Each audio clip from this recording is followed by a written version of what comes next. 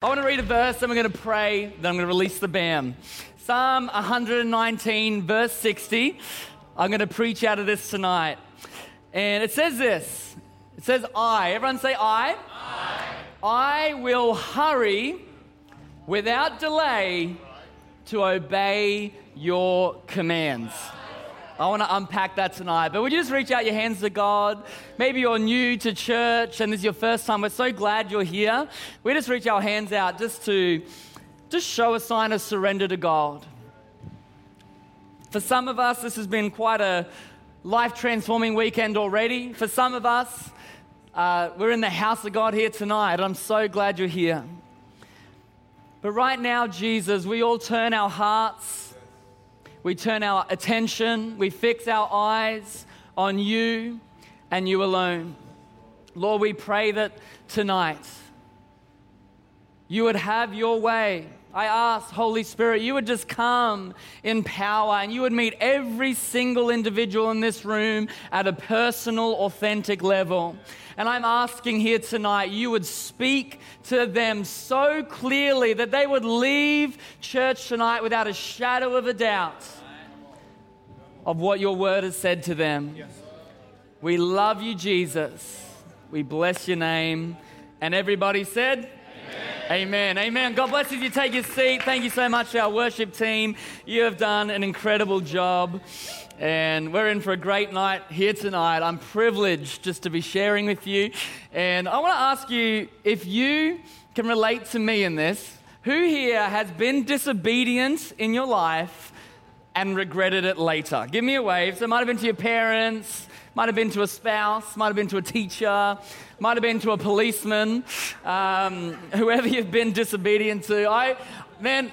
The more I think about my childhood, the fun memories I have, the more of a ratbag I realize I was. And I remember this one day, now this didn't happen often, and my mum and dad are here tonight, so forgive me, but I remember I had just been an absolute schmuck. I don't remember why, but you know you've been a bit of a schmuck when you hear your mum say, you just wait until your dad gets home. So I don't remember what I did. I probably got falsely accused by something of my brother, because once again, I'm a holy man of God. But I remember the look in my mum's eye. She's obviously texted my dad, and you wait until your dad gets home. And I knew what was coming, and it was a bit more politically correct there, but I think I was in for just a little smack, and I knew what was coming, and I remember I turned to my brother. We were so young, and I said, this is going to be hilarious, Tim. Watch this. So I was just in like the worst rat bag mood. I don't know what was up with me that day. And so what I did is I made a pre-plan. All right, my dad's going to come in here. They're going to convene, and they're going to, maybe get out the wooden spoon. And so maybe I can go hide the wooden spoon. I'm like, oh no, that's not funny enough. I'm like, all right, maybe. And I was thinking it through, and we had this long house. And I remember I we had two entrances to the backyard. So I went and pre-opened both of them. Open and open. And the thing about me I've always been known for is I'm quite a fast runner. And so I'm like, this is going to be hilarious. I don't know why. I could have just received my SPAC, move on, and it would have been okay. But I remember when my dad got home, I had the funniest memory of I was like, he started off not too angry. He's like, hey, Dan, come here. And I was like, and I was like, nah. And he's like, all right, Dan, come here. The wooden spoon's rising a little bit. It was going to just be a bit. Now it's going to be here. And he's like, come here. I'm like, come and get me. And I remember my poor dad, I'm so sorry, forgive me, but his anger was probably rising, which was fair enough. I would have been way angrier. But then I noticed an opportunity. He was angry like this. And so what does Dan do? Little punk runs and Supermans through his legs.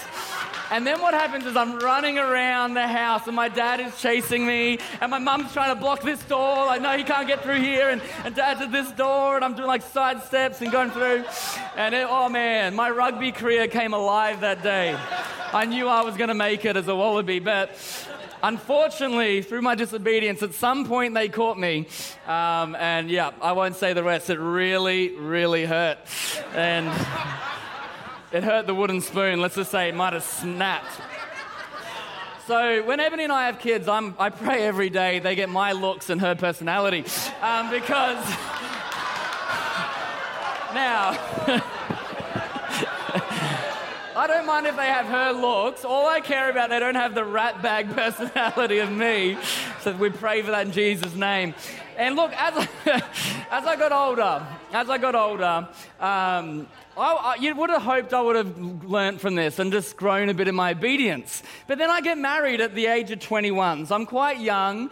There's so many pros to marrying young, but Ebony married a boy who was turning into a man. And I remember we were going to go on our first romantic road trip. And my expectation of it was it's going to be so romantic. It's our first one. We're about 6 months married, I think, or 12 months married. And, I'm picturing the romance, the sun setting, Ebony not keeping her hands off me. I'm picturing it. We're married. And she had one request of me. And she said, this was about, probably 2 months out. Dan, we're taking your car. The aircon's not working. It's December, can you please fix our aircon? And I'm like, at first I was like, I'm too busy. Like, no, you do it. And, I was a boy. About a month out, she's like, Dan, can you, she was so nice. Dan, can you please fix the aircon? I'm like, yes, okay, I'll get round to it. She asked me every week, every day, and, I was so busy, and I don't know what happened. But look, it got to about 2 days out, and she's like, Dan, have you done it? And of course, I ring around, no one can do it, and I'm like, this is going to be a bad trip. And so I can tell you, when we took off in the 30-something degree weather, stuffed in a car and aircon not working, the romance left pretty quick. The vision I had didn't come to pass, and unfortunately, the Lord blessed us with a heat wave, and I just will never forget it. We're in Sydney at the time. It's like 40 degrees, like heat wave of heat waves. We're in a tunnel underground, in traffic for an hour. And I'm like, babe, this is a romantic sauna. What are you complaining about? I planned this. And anyway, husbands, when you know your wife's angry, you don't even look at, you can just feel it in the atmosphere. Imagine that for a 12-hour trip one way and back. So do you know what lesson I learned that holiday? And what I want to talk about here tonight is the cost of obedience is far less than the pain of regret. Can I say that again? The cost of obedience is far less than the pain of regret. I asked God what He wanted me to share here tonight, and I got a clear picture of a person, and I saw a step in front of them lighting up and people taking that step.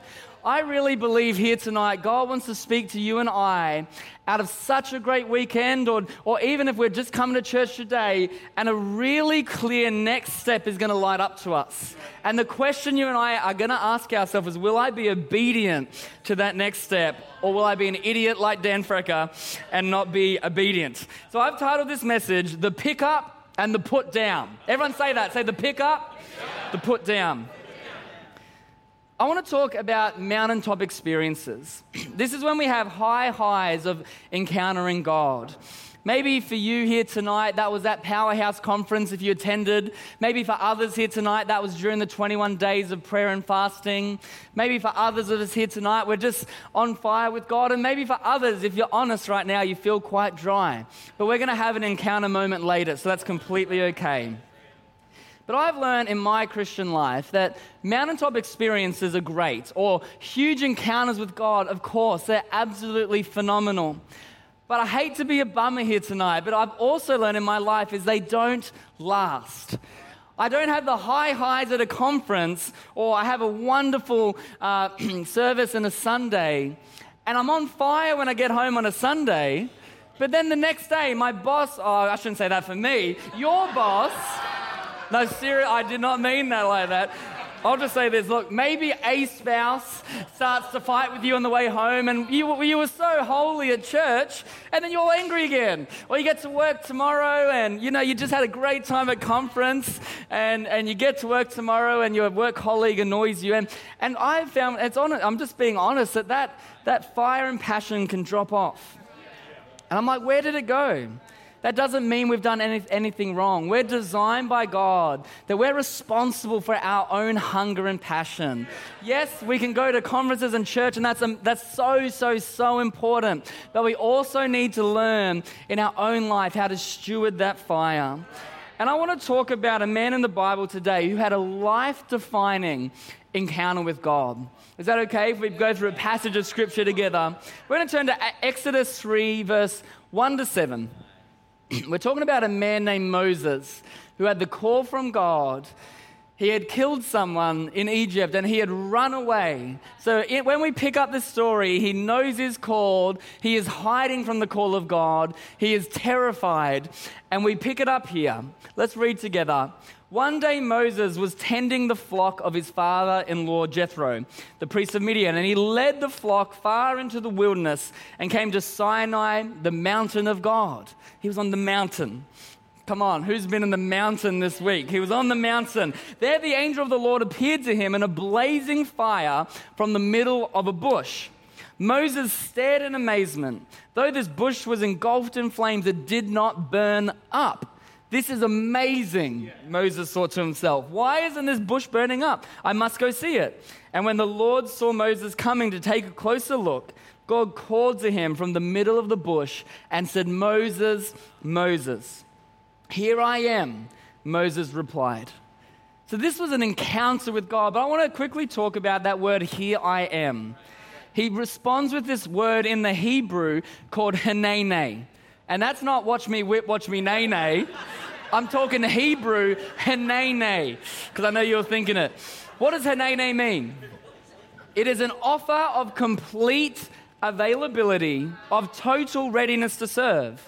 When we utter hanene, we make ourselves fully available to whatever God might ask us, even without knowing what it might be.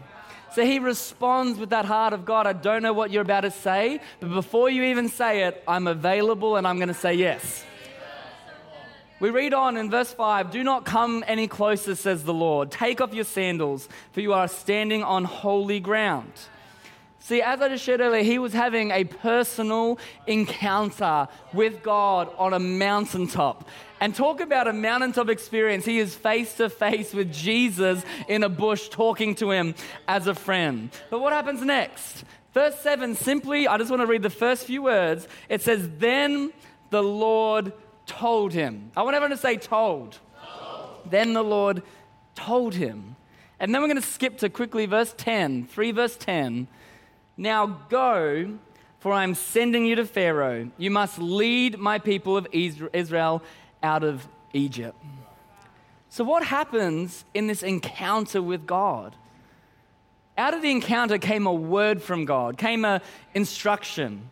It wasn't just an encounter we read about here, but it was actually a next step for Moses. And Moses then wrestles with God. He's like, who am I, God? If they won't know me or respect me, what's going to happen? He's terrified. And he goes on, what if they won't believe me or listen to me? And then he goes on and says, I'm not good enough. I'm not good at speaking. And he's at a place like, God, please, would you send anyone else? I don't want to go. We see this wrestle going on the inside of Moses. And that wrestle signified, was Moses going to obey God even though he was absolutely terrified? Was he going to obey God even though it did not make sense? Was he going to obey God even when he felt inadequate, insecure, and not good enough? But what was God looking for in Moses? Was he looking for his gift, his skill, his talent, his Bible college degree? What was he looking for? God was just simply looking for obedience. Every single believer has a calling from God and a destiny, but few will live it out. Unfortunately, why? Because it has a price tag that comes with it, which is obedience. Obedience. So what was the purpose of this encounter? It was a next step for Moses. And I want to share this, that we need to leave the mountaintop. We need to leave the encounters we have with God with a clear next step and act out of obedience and take action. And this is what is required of us. And I really see here tonight, I saw it prophetically, that you and I are going to leave this building today with such clarity about a next step God wants you and I to take. But you and I are going to have the decision. And it is a decision. Will I obey or will I not? Because remember what I said at the start, that the pain of regret is a lot deeper than the cost of obedience. I just want to share quickly, and then we'll get into my 2 quick thoughts. But if we skip to Exodus 4:18, I had this revelation the other day that partial obedience is actually still disobedience. And not immediate obedience is still disobedience. Now, think about poor Moses and his wife and his children. Like, they're settled, they're living their life. His wife was with her father. They probably were quite happy there. And then Moses has this encounter with God. And let's read this. This blows my mind. In verse 18, so Moses went back home to Jethro, his father-in-law. Please let me return to my relatives in Egypt. Moses said, I don't even know if they're still alive. Go in peace, Jethro replied. What does that mean? That means Moses heard from God in the bush, walked back home, and immediately said, family, we're packing up our lives because I got a word from God and we're going to obey him. It was immediate. It was the next day. It was we're going to obey God. And I want to encourage us here today that God is looking from you and I from obedience when he highlights to us a next step. So I have 2 simple questions for us here tonight. Either one of them could be our next step, or perhaps both of them could be our next step. The first one is, what do I need to put down? The second one is, what do I need to pick up? And I'm going to explain this a little bit more as we go. Let's start with, what do I need to put down? Another way of wording this is, what do I need to stop doing? Sometimes our next step isn't to start doing something new, but actually stop doing something that God wants us to stop. And I just want to paraphrase a story in the Bible, and I'd so encourage you to go read it.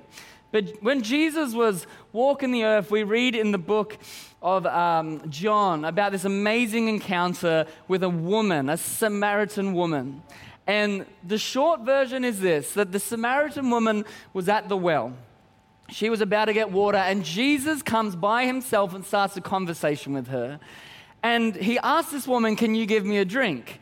And this woman was so shocked because, why is Jesus talking to me? And they begin a conversation, and she says, do you think you're better? And just has this conversation. But it actually ends up in this amazing place where Jesus said to her, everyone who drinks of this water, talking of the well, will be thirsty again.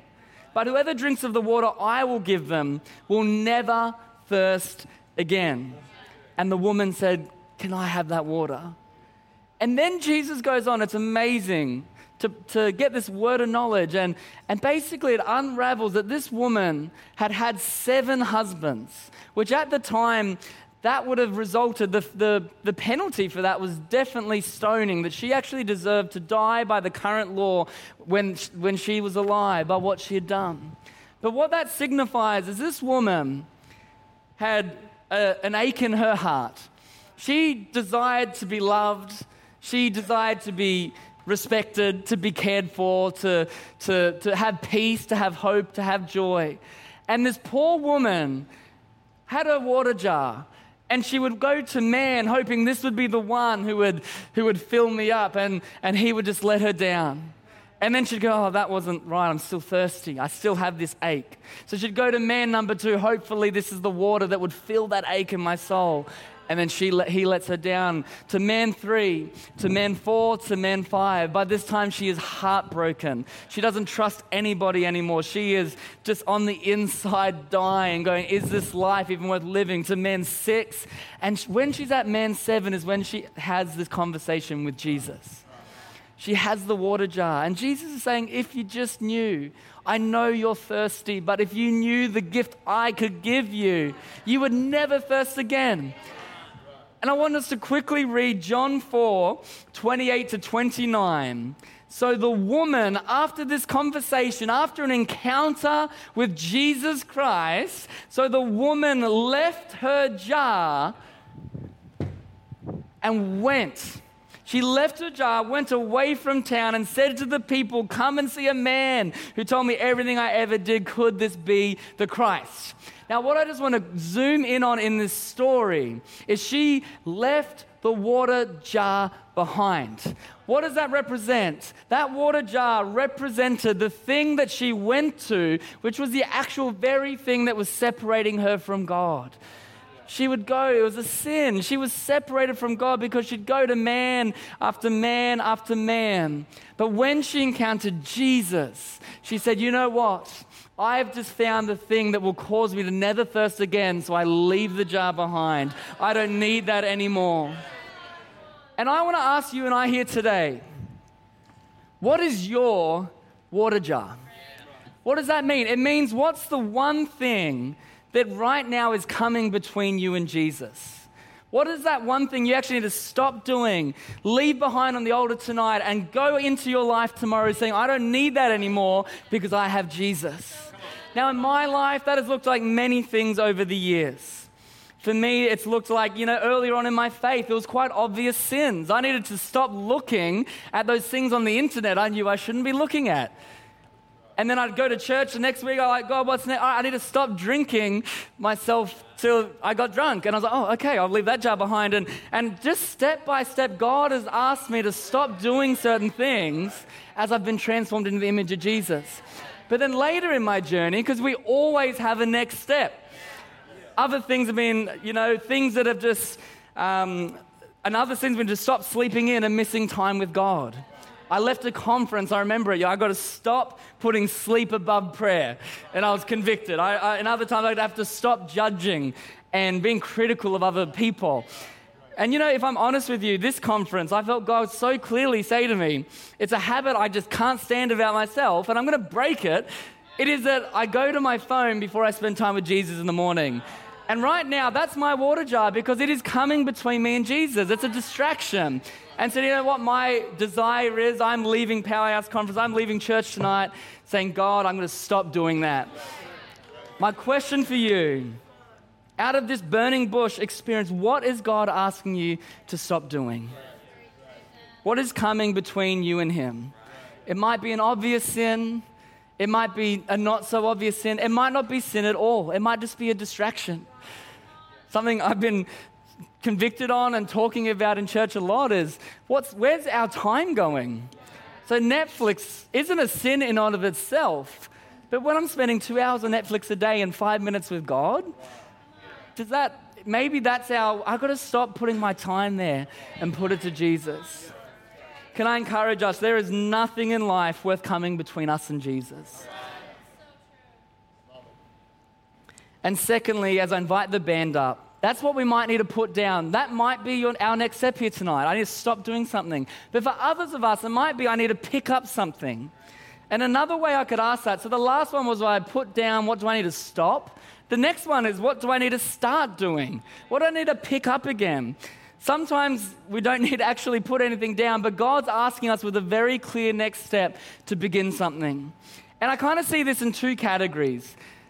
Number one, I want to be so honest with you that in my life, every single time since I've been a believer in Jesus, that my hunger for God has dropped. Every single time my relationship with God feels a bit stale, or I'm struggling to hear His voice, or I'm just starting to feel a bit apathetic, every single time in my life, I can draw it back to I've either stopped having a consistent prayer life, I've either stopped reading the Bible and hearing God through His Word, or I've pulled back from church.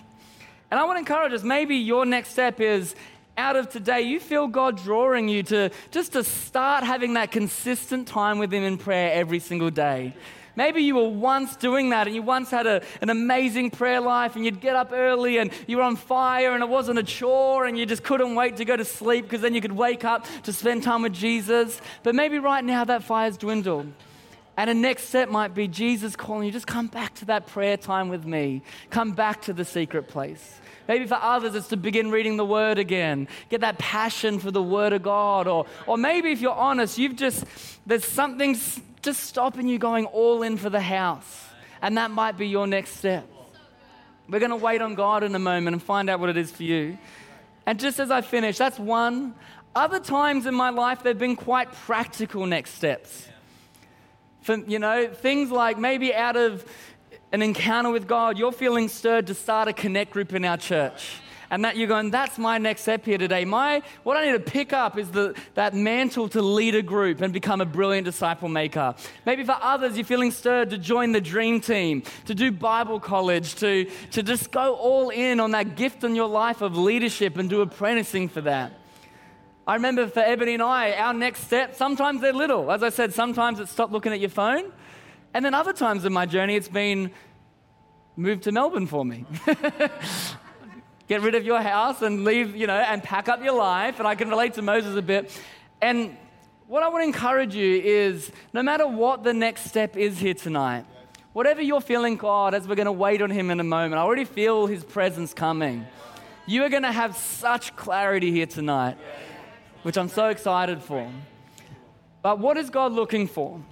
When he asks you and I to put something down, to stop doing something, he's looking for us to be obedient.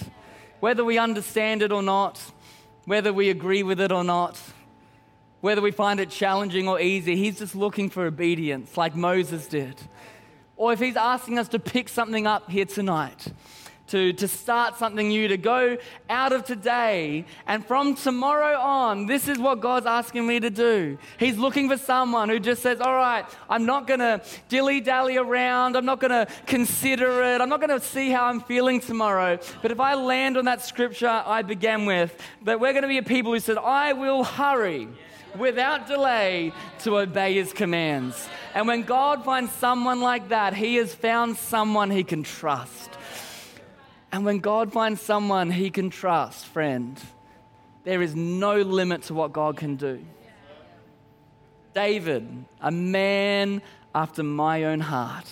God could trust him. Can we stand to our feet here tonight?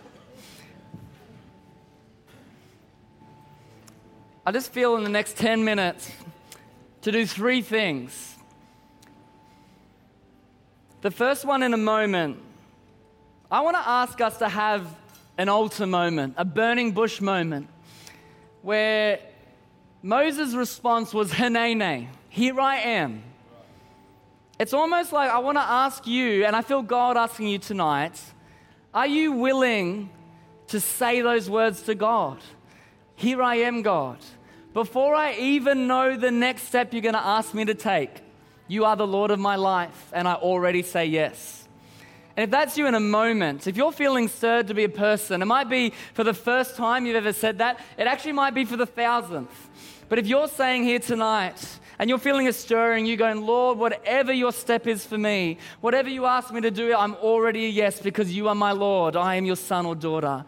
In a moment, I'm going to ask you to come down the front. We're going to worship together as we have a moment of surrender to God. Secondly, I'm going to give us some space. For those up the front and in the auditorium, we're going to wait on the Holy Spirit. And I'm telling you, the Word of God's going to come to you. See, Moses didn't need to make up the next step. It was actually incredibly clear from heaven to Moses. We're going to hear. And then lastly, I'm going to give us a chance to commit. Make that decision. Hey, I am going to obey. We're going to pray together for the empowering of the Holy Spirit to help us. So right now, the band is just going to begin leading us in this song. But if you are here tonight and you are saying, here I am, Lord. Whatever you say, I will say yes. You are my Lord. If that's you, just right now, come and fill the altar. Whoever you are, if I was in the auditorium, I would be coming down the front. If that's you saying, Lord, Hinene, Lord, here I am. Lord, whatever you ask, all the days of my life, I will say yes. I will obey you. For better and for worse, I will follow Jesus. Whatever, God, you ask me to do, I have said yes because you are my Lord. If that's you, just come. If there's no room, just go to the rows. Let's sing this together.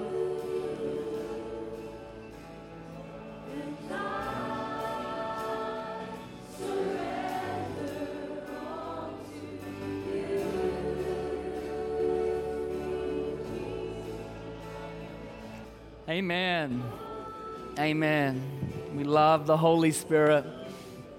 Can you give me a wave? Who felt they had a clear next step out of today? Whether it's a put down or a pick up, that's wonderful.